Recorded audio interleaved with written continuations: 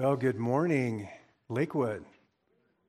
We're going to continue in worship this morning as we continue in Genesis. We're in chapter 2. So if you would turn to chapter 2 of Genesis, and we're going to read just 3 verses here to get us started. And if you would stand for the reading of God's Word. This is Genesis 2, verse 1. Thus the heavens and earth were completed and all their hosts. And on the seventh day God completed his work which he had done, and he rested on the seventh day from all his work which he had done. Then God blessed the seventh day and sanctified it, because on it he rested from all his work which he had created in making it. Heavenly Father, we pray you are blessed by the reading of your holy and inspired word. In Jesus' name, amen. You may be seated. So the seventh day is marked by completion. Yahweh's perfect work is finished completely and perfectly in 6 24-hour days. The Hebrew word here for rest is best translated as ceased. Yahweh ceased from his work. Not ceasing in exhaustion, but ceasing in satisfaction. And what's so amazing about Genesis 1 and 2 is there was absolutely nothing. And then God created absolutely everything. And then there was absolute peace and absolute rest right here on day 7. God has modeled for us peace and rest for the first time right here in Genesis 2.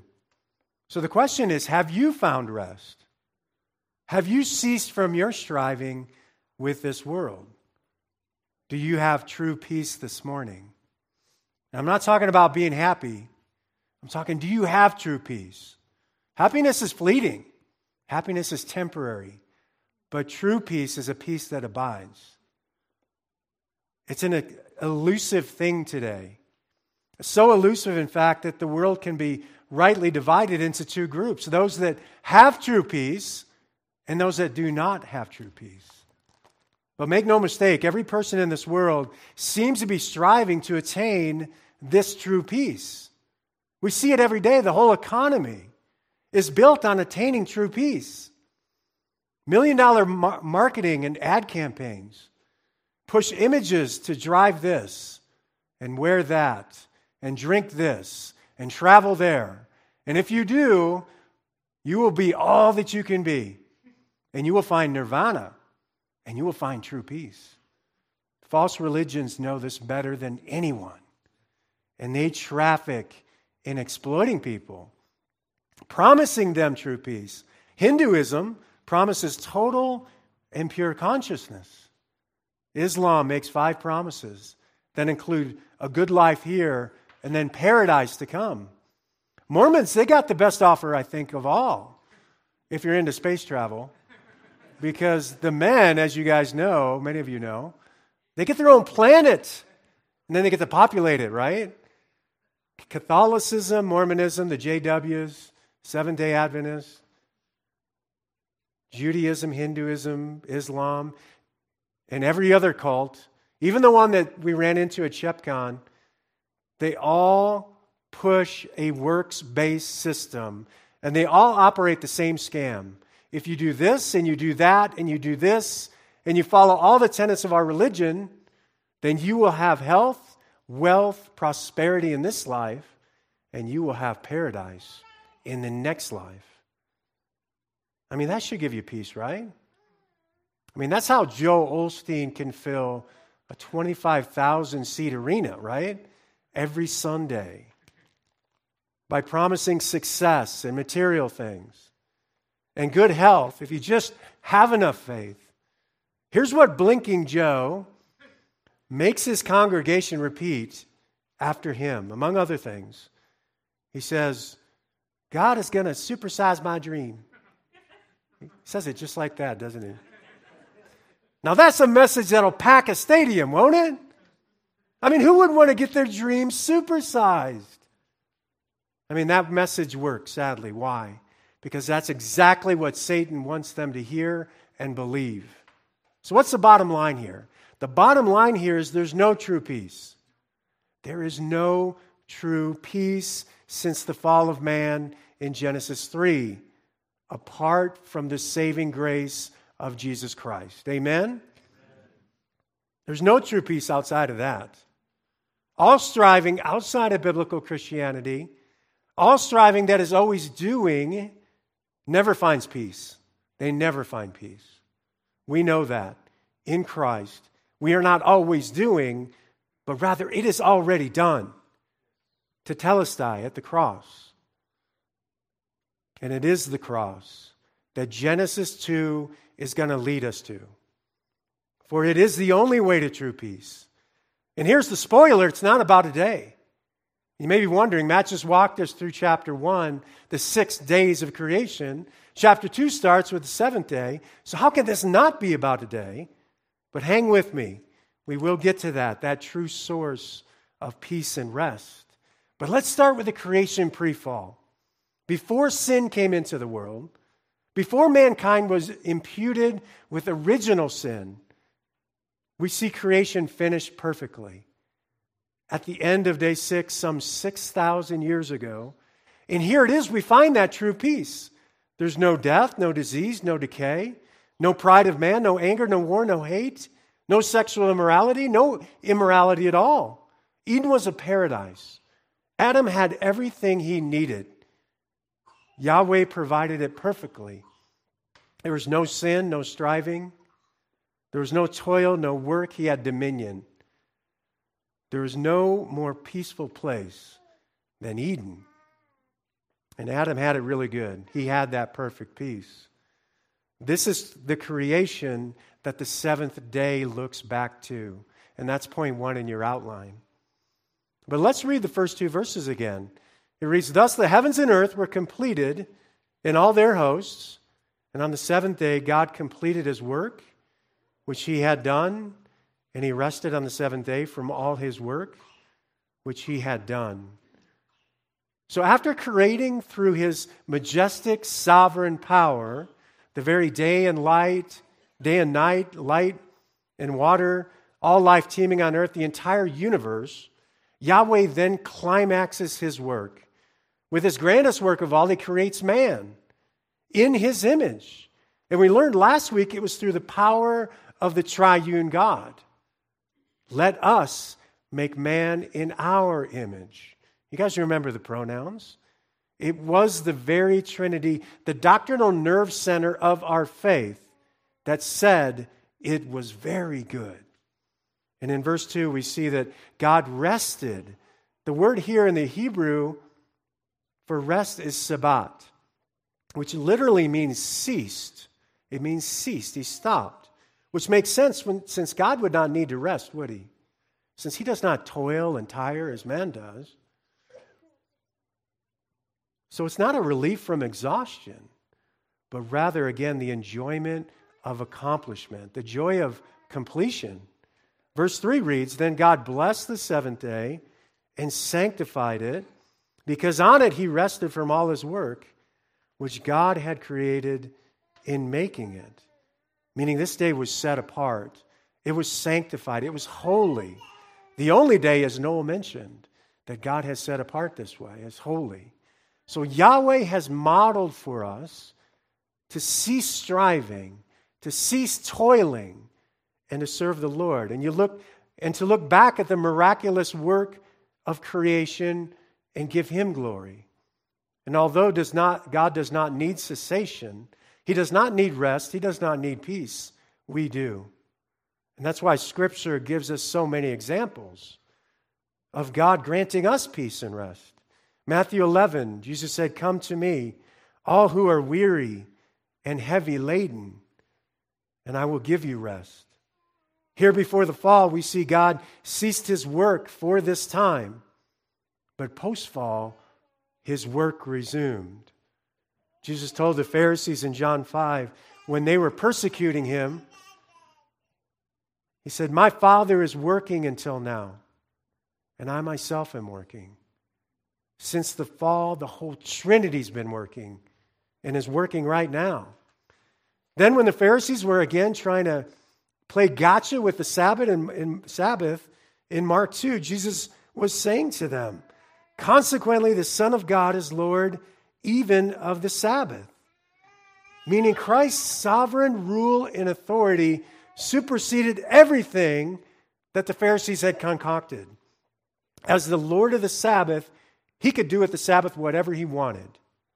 And remember, the Sabbath observance was not codified as a commandment until Moses received the law at Mount Sinai. So over these 1,400 years, Abraham, Isaac, Jacob, Joseph, they never observed the Sabbath because it wasn't until Mount Sinai that this very day would become the sign of the covenant that God made with the nation of Israel.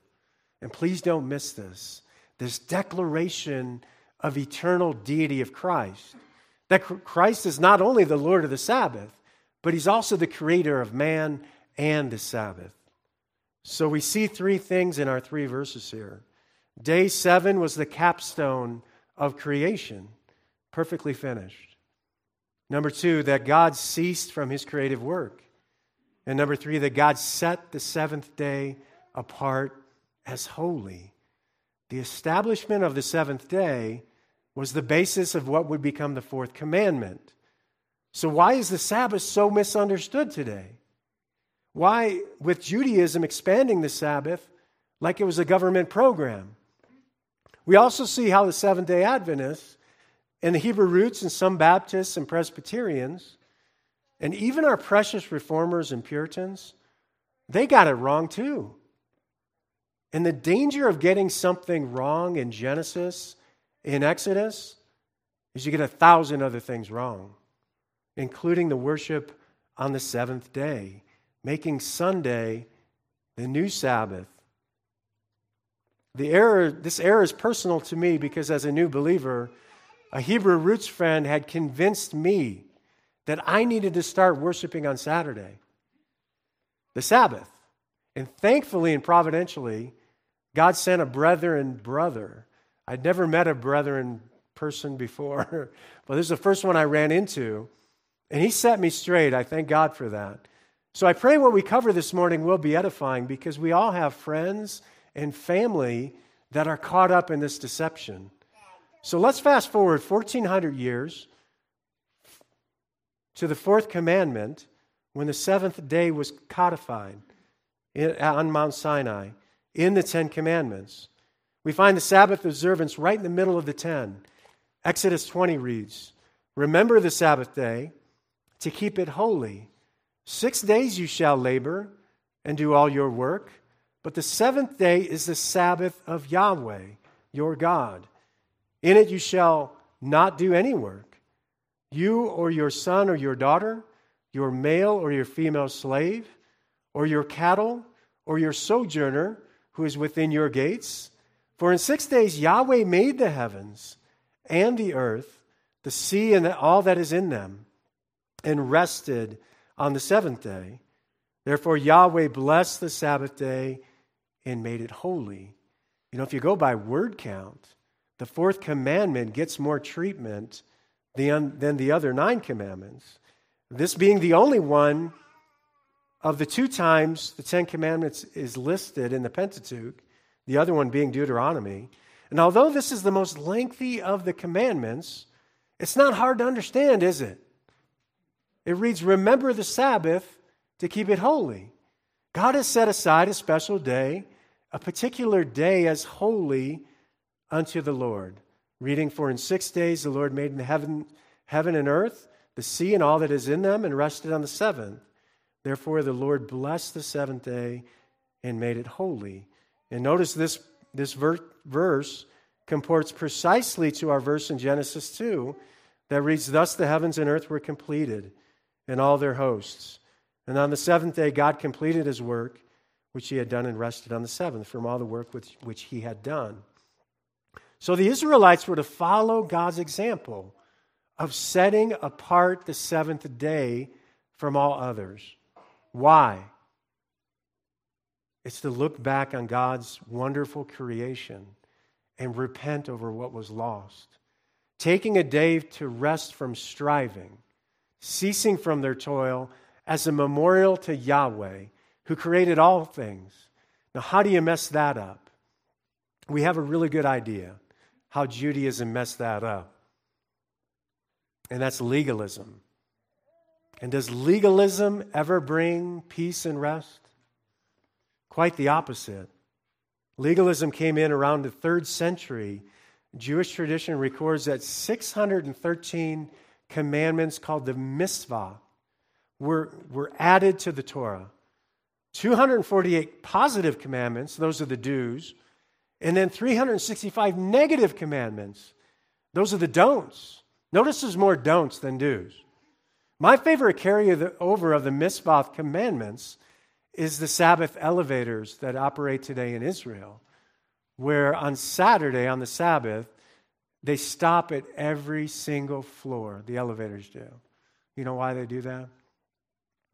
Because if you touch a button on the Sabbath, it's considered work. So you don't want to get on a Sabbath elevator on a Saturday in Jerusalem. But let me just remind you that Judaism is dead as a religion. Its version of the law, the overburdensome legalism, they could chase you only as far as Calvary. And with Christ's penal substitutionary atonement, He fulfilled all things from the law perfectly at the cross. With Judaism obsolete the last 2,000 years, we have to recognize something new has come. God has new house rules. He has a new stewardship, new economy, a new dispensation to call out a new people, His church of both Jew and Gentile, into one body. This was the mystery not revealed in the Old Testament, that there would be a new body to one head, Christ, and that body would be called the bride of Christ. Jesus marked this change in house rules in Luke 16, saying, "The law and the prophets were until John. Since that time, the good news of the kingdom of God is proclaimed." You see, John the Baptist was the last of the Old Testament prophets. And that's why Jesus describes him in Matthew 11. He says, "I say to you, among those born of woman, there is none greater than John. Yet he who is least in the kingdom of God is greater than he." So why does the church have such an exalted position? And it's not because of what we did. We sit at the most honored seat at the marriage supper of the Lamb because of what Christ did. Amen? So we know the religion of Judaism is dead. They missed their Messiah. But so what they're doing with the Sabbath today is irrelevant. But what about the church? There's widespread disagreement in the church whether the Sabbath pertains to believers or not. At one end of the spectrum are what we call the strict Sabbatarians. They include Seventh-day Adventists, Hebrew roots, and some Baptist sects. On the other end of the spectrum are those that feel the Ten Commandments don't apply to them at all. These would be the old line Schofield followers, hyper-dispensationalists, and hyper-Calvinists. Both are far from the scriptural mandate that rest and peace in Genesis 2, the seventh day, was to be enjoyed and not be a burden. The strict Sabbatarians, like the Jews, have made it a burden. While at the other extreme, they ignore the Ten Commandments altogether, as if the moral law has nothing to say to believers today. But even between the extremes, the opinions vary. Even with our precious reformers and Puritans. You guys all saw Chariots of Fire and know the movie of Eric Liddell. He was the Flying Scotsman that competed at the 1924. Have you guys heard of that movie before? I'm getting blank faces. The soundtrack's running through my head right now as I'm thinking of it, right? I always get it confused with the $6,000 man, or $6 million man, whoever that was. But you guys remember that. Eric Liddell, he was a hero of the faith and for his missionary work, but his running was better than his theology. Eric Liddell was the product of the time, of that day. And that was the Christian Sabbath had been changed from the seventh day of the week to the first day of the week. Listen to 1689 Baptist Confession. God hath particularly appointed one day in 7 for a Sabbath, to be holy unto him, which from the beginning of the world to the resurrection of Christ was the last day of the week, and from the resurrection of Christ was changed into the first day of the week, which is called the Lord's Day. And it is to be continued to the end of the world as the Christian Sabbath, the observance of the last day of the week being abolished. This is standard fare from many creedal churches. What's a creedal church? Well, the Roman Catholics, Orthodox churches, Anglican communion, Lutheran, and even some Baptist and Presbyterian churches are what they call creedal.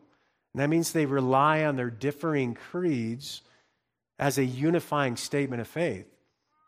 Today, the movement back to Reformed and Puritan Sabbatarianism is seeing a resurgence. And although we agree with much of the Westminster Confession of Faith and even the 1689 Baptist Confession, we do not support all that's in them for our statement of faith. But we do love many of their theologians, even though they're wrong about the Sabbath. Oddly enough, we have to agree with one outlier named Calvin, who took the classic Reformed view of the Sabbath. Here's what Calvin said. He said, "But there is a ceremonial aspect of this law that was abolished under the new covenant." So Calvin is saying the fourth commandment pertains to the ceremonial ordinances that were abrogated. They were done away with by Christ. Just as all the ceremonial laws and ordinances were done away with by Christ's death on the cross. And further, Calvin said, as to this reason, there is no doubt that it ceased in Christ, because he is the truth by the presence of which all images vanish. Hence, Calvin said, superstitious observance of days must remain far from Christians, as the truth, therefore, was given to the Jews under a figure. So to us, on the contrary, truth is shown without shadows, in order, first of all, that we meditate all our life on a perpetual Sabbath from our works, so that the Lord may operate in us by his Spirit.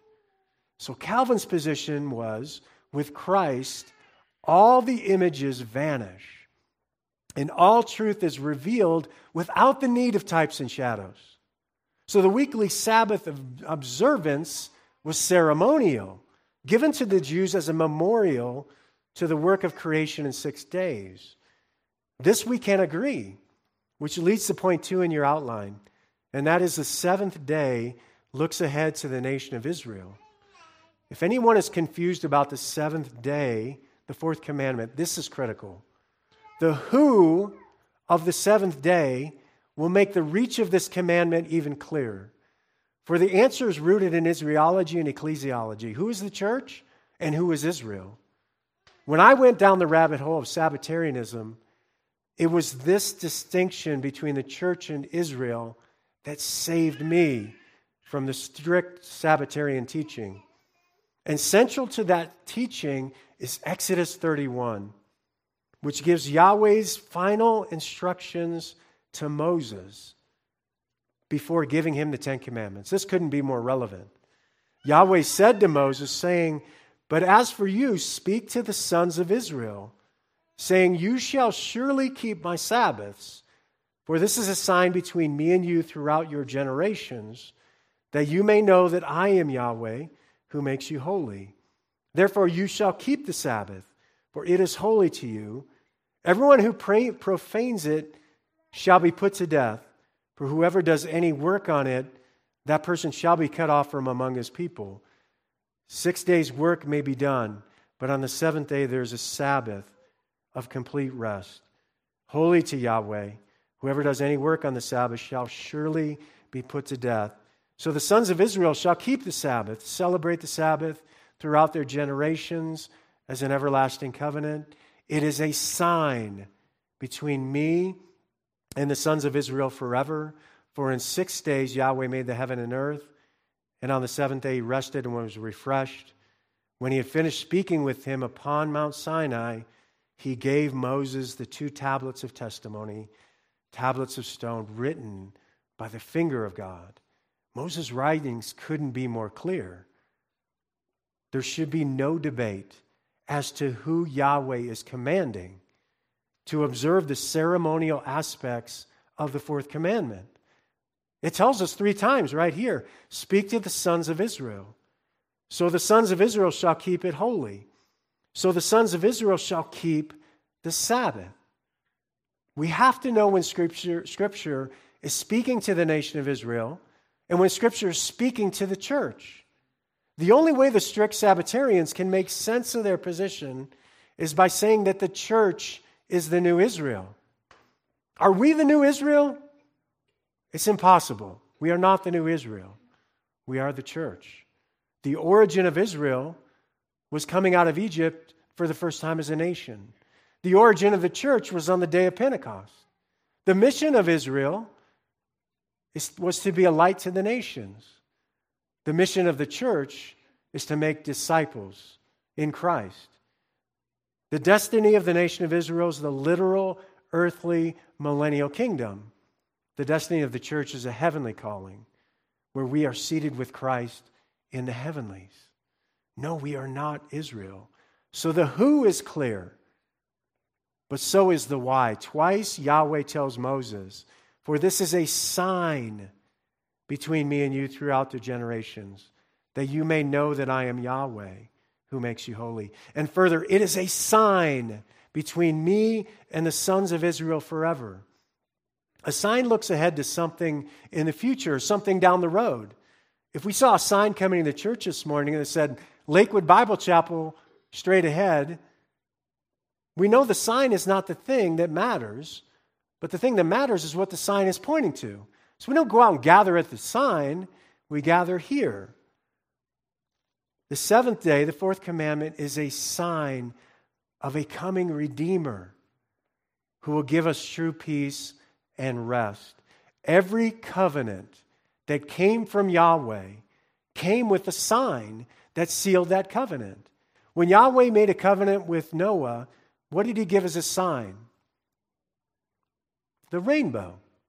Genesis 9 reads, Then God said, This is a sign of the covenant which I'm giving to be made between me and you and every living creature that is with you for all successive generations. I will put my bow in the cloud, and it shall be a sign of a covenant between me and the earth. For Israel, it wasn't about the rainbow, but the promise that it pointed to that Yahweh would not again flood the earth. And when Yahweh made a covenant with Abraham, circumcision was a sign. Genesis 17 records, And you shall be circumcised in the flesh of your foreskin, and it shall be a sign of the covenant between me and you. For Israel, it wasn't about circumcision, the sign, but the promise that it pointed to, of making Abraham the father of many nations. Again, Israel, it wasn't about the 4th commandment, the Sabbath day, but what it pointed to. Perfect creation in 6 days to be enjoyed, and repentance over what was lost at the fall. So point 3 in your outline is the 7th day looked forward to redemption. Israel was to remember not only creation perfected, then creation fallen, but a creation redeemed, with the Sabbath day looking forward to Christ and peace and rest being fulfilled in Him. Only Christ offers the perfect Sabbath rest. He offers the perfect Sabbath peace. The 7th day and the 4th commandment observances merely foreshadowed something that was made crystal clear in Christ's finished work. The types and shadows in the Old Testament finding crystal clear fulfillment in the New Testament, which begs the question, when you have the person that casts the shadow, why would you still worship the shadow and think you're going to get some kind of spiritual rest or peace? It's heartbreaking to see people worshiping the symbol and not the substance. It's a sin to go back pre-cross and observe that which was symbolic, because indirectly it's saying that the cross wasn't enough. We must observe the Sabbath and the Passover and the festivals, even though we have been graciously given the full light of revelation that the risen Savior has fulfilled all things. The Apostle Paul made clear what was the pattern we are to follow for all the Old Testament ceremonial elements, the priesthood, the sacrifices, the ritual of atonement. Why? Because they all pointed to the one perfect sacrifice. And when Christ said it was finished in a blink of an eye. The substance Christ replaced centuries of Old Testament types and shadows. This is what Orthodox Judaism has missed today. As for the Protestants, there's not one creed or theology of any worth who has argued that the fourth commandment is not ceremonial and symbolic in nature. And furthermore, they can't argue credibly that the Sabbath was not on the Saturday, the seventh day. So ultimately, Protestant theologians have never disagreed whether this commandment had a ceremonial aspect. Where they disagree is on the question of whether Sunday is given to us as a Christian Sabbath. And there are many good Christians that believe that Sunday is both the Lord's Day, as it is commonly referred to in Scripture, and at the same time the Christian Sabbath. They believe when Christ rose from the dead on the first day of the week, God thereby changed the Sabbath from Saturday to Sunday. That's what we saw in the 1689 Baptist Confession. Now, this is the danger of tradition. Since nothing in Scripture ever refers to Sunday as the Sabbath. That's why tradition is so dangerous. On the contrary, Scripture is replete with references to observances of the Sabbath on Saturday, the seventh day. Even Christ attended synagogue on Saturday, the Sabbath. But before we move on, let's clarify one question that may be coming up regarding the Ten Commandments. And the question is, if fourth commandment is ceremonial and symbolic, what about the other 9? Are they ceremonial and symbolic? And the short answer is no. You have to remember there's 3 types of law in Scripture. There's the moral law, the ceremonial law, and the civil law. The fourth commandment is the only commandment that is not found in the moral and civil law for the church.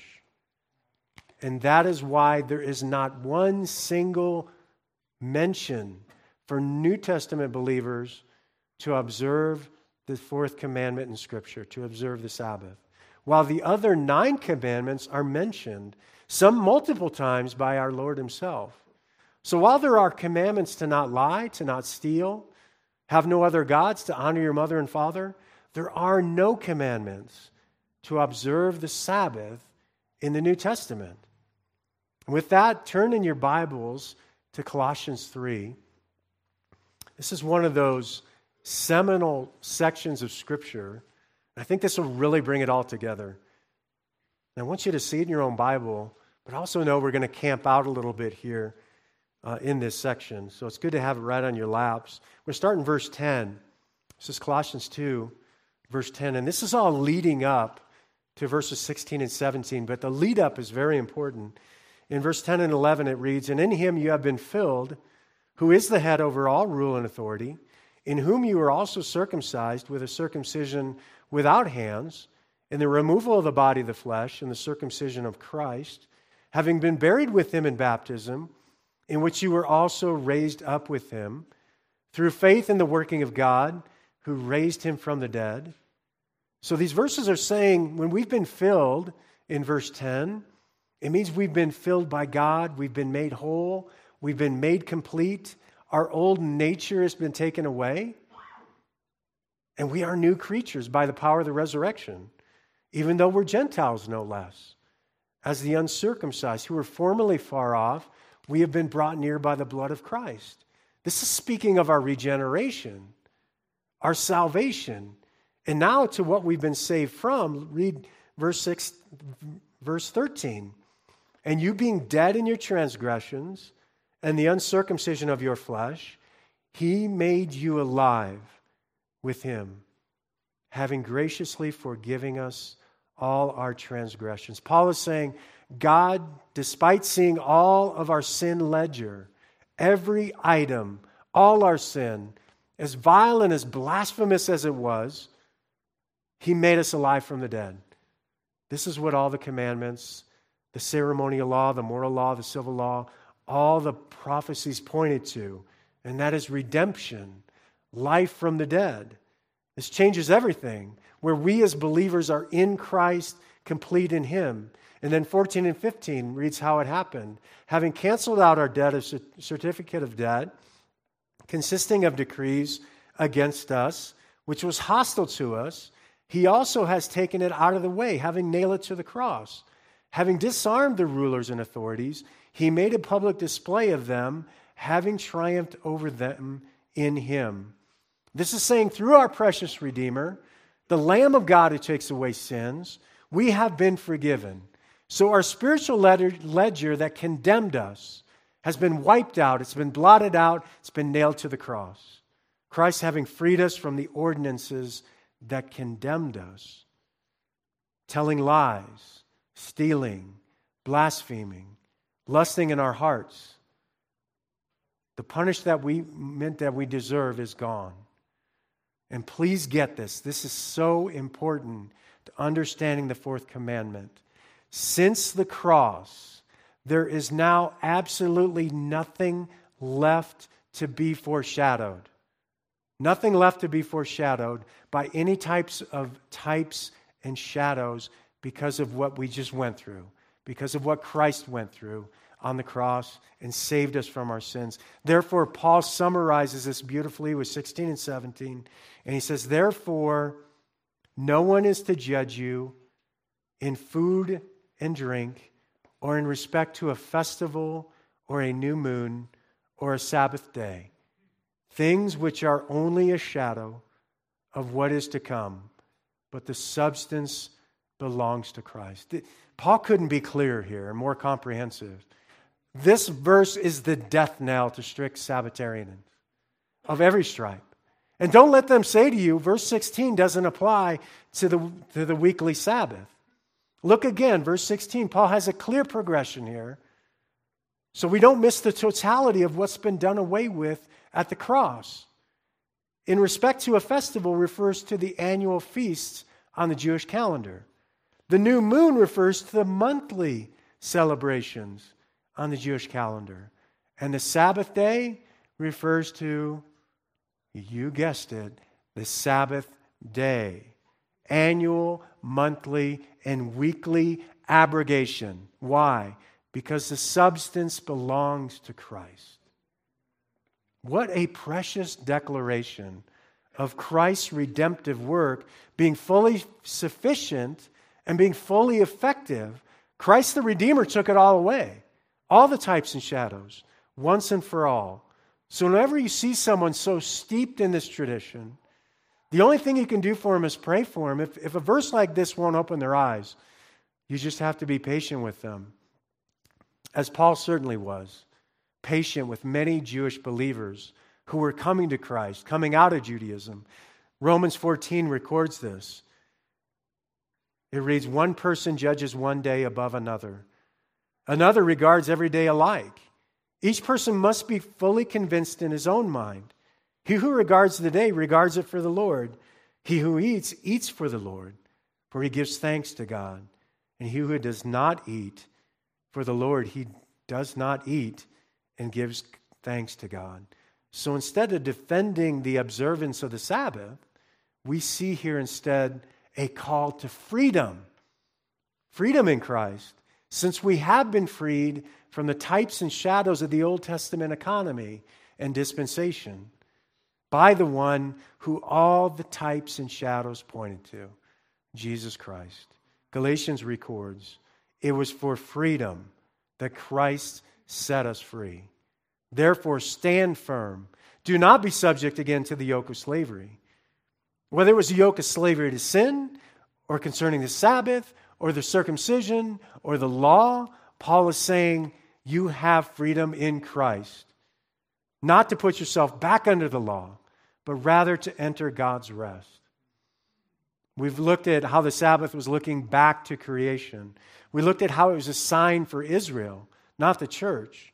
And we looked at how the types and shadows of the Sabbath have been fulfilled in Christ. And you may be thinking, we know that our rest does not reside in the Sabbath observance. I get that. But is this elusive rest available to the New Testament believer? How do we enter this elusive rest of God, this peace of God? And please turn to Hebrews 3, where Scripture is going to show us the new way. And for the same reason I had you flip to Colossians 2, I want you to see this in your own Bible, but also we're going to camp out a little bit here. And we're not going to dive too deep. We're going to skim through it, but it gives us the answer. And starting in verse 7, Hebrews chapter 3, it reads, "Therefore, just as the Holy Spirit says, today if you hear his voice, do not harden your hearts, as when they provoked me, as in the day of trial in the wilderness, where your fathers tried me by testing me, and saw my works for 40 years. Therefore I was angry with this generation and said, they always go astray in their heart. And they did not know my ways, and I swore in my wrath, they shall not enter my rest.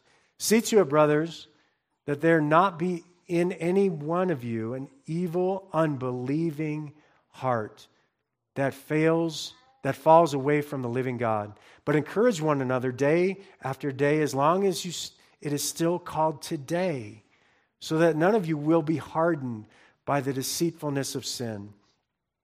For we have become partakers of Christ, if we hold fast the beginning of our assurance firm until the end, while it is said, today if you hear his voice, do not harden your hearts, as when they provoked me. For who provoked me when they had heard? Indeed, did not those who came out of Egypt led by Moses? And with whom was he angry for 40 years? Was it not those who had sinned, whose corpses fell in the wilderness? And to whom did he swear that they would not enter his rest? But to those who were disobedient. But we see that they were not able to enter because of unbelief. So the equivalent of not able to enter his rest because of unbelief would be enter his rest due to belief. You see that? This is the promise of the way, that the elusive rest and peace, and it comes through believing. This is so key that our rest is contingent upon our faith in Jesus Christ as our Savior.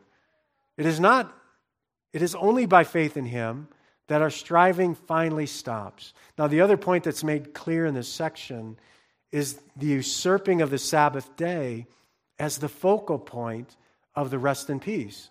The old Sabbath law is replaced by the New Testament day of salvation. Notice again in this section, the focus is not on the Sabbath, is it? The focus is on today.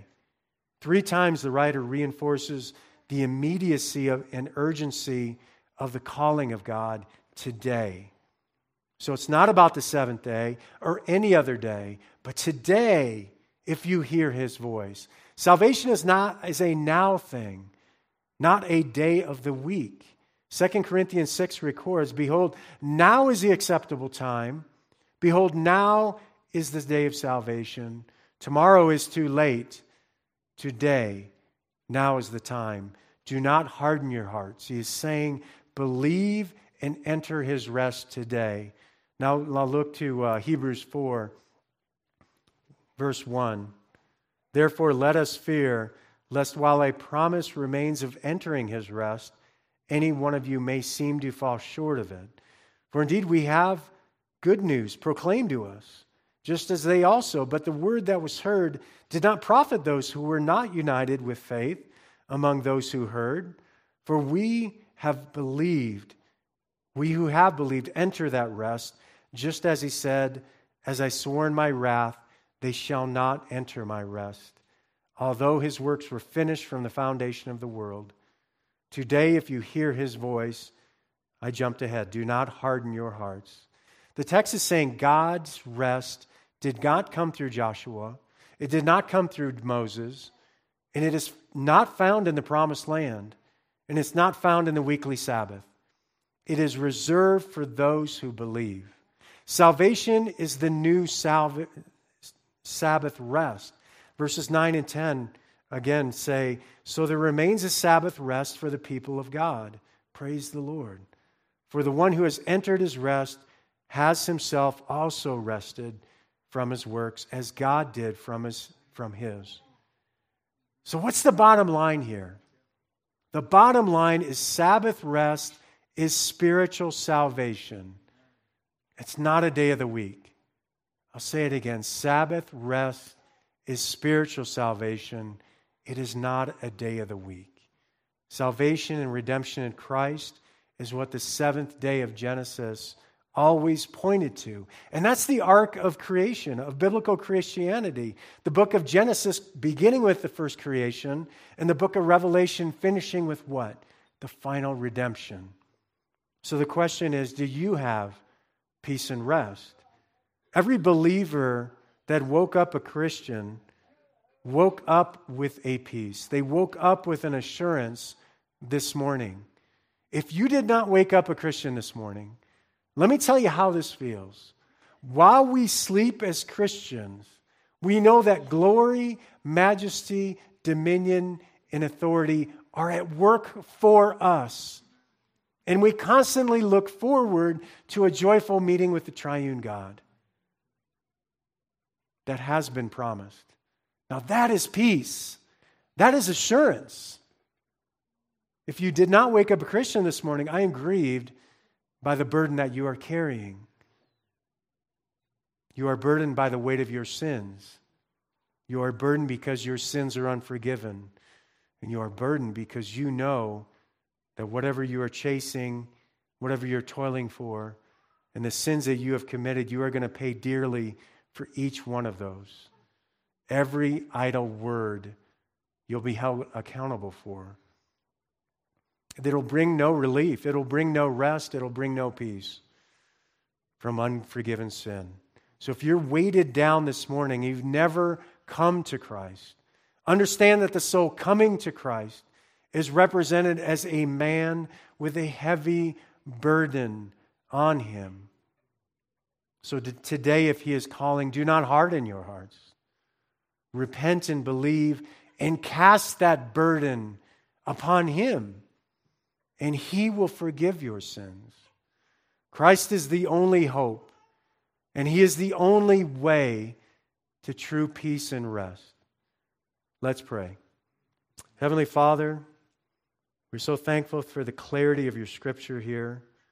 We know you are sovereign in creation and you are sovereign in redemption. And we pray, Lord, that those that do not know you, we pray that they wouldn't harden their hearts. We wouldn't close their ears. We pray that they would know your Sabbath rest by repenting and turning to you. We love you, Lord. We praise you. We thank you for this morning. In Jesus' name, amen.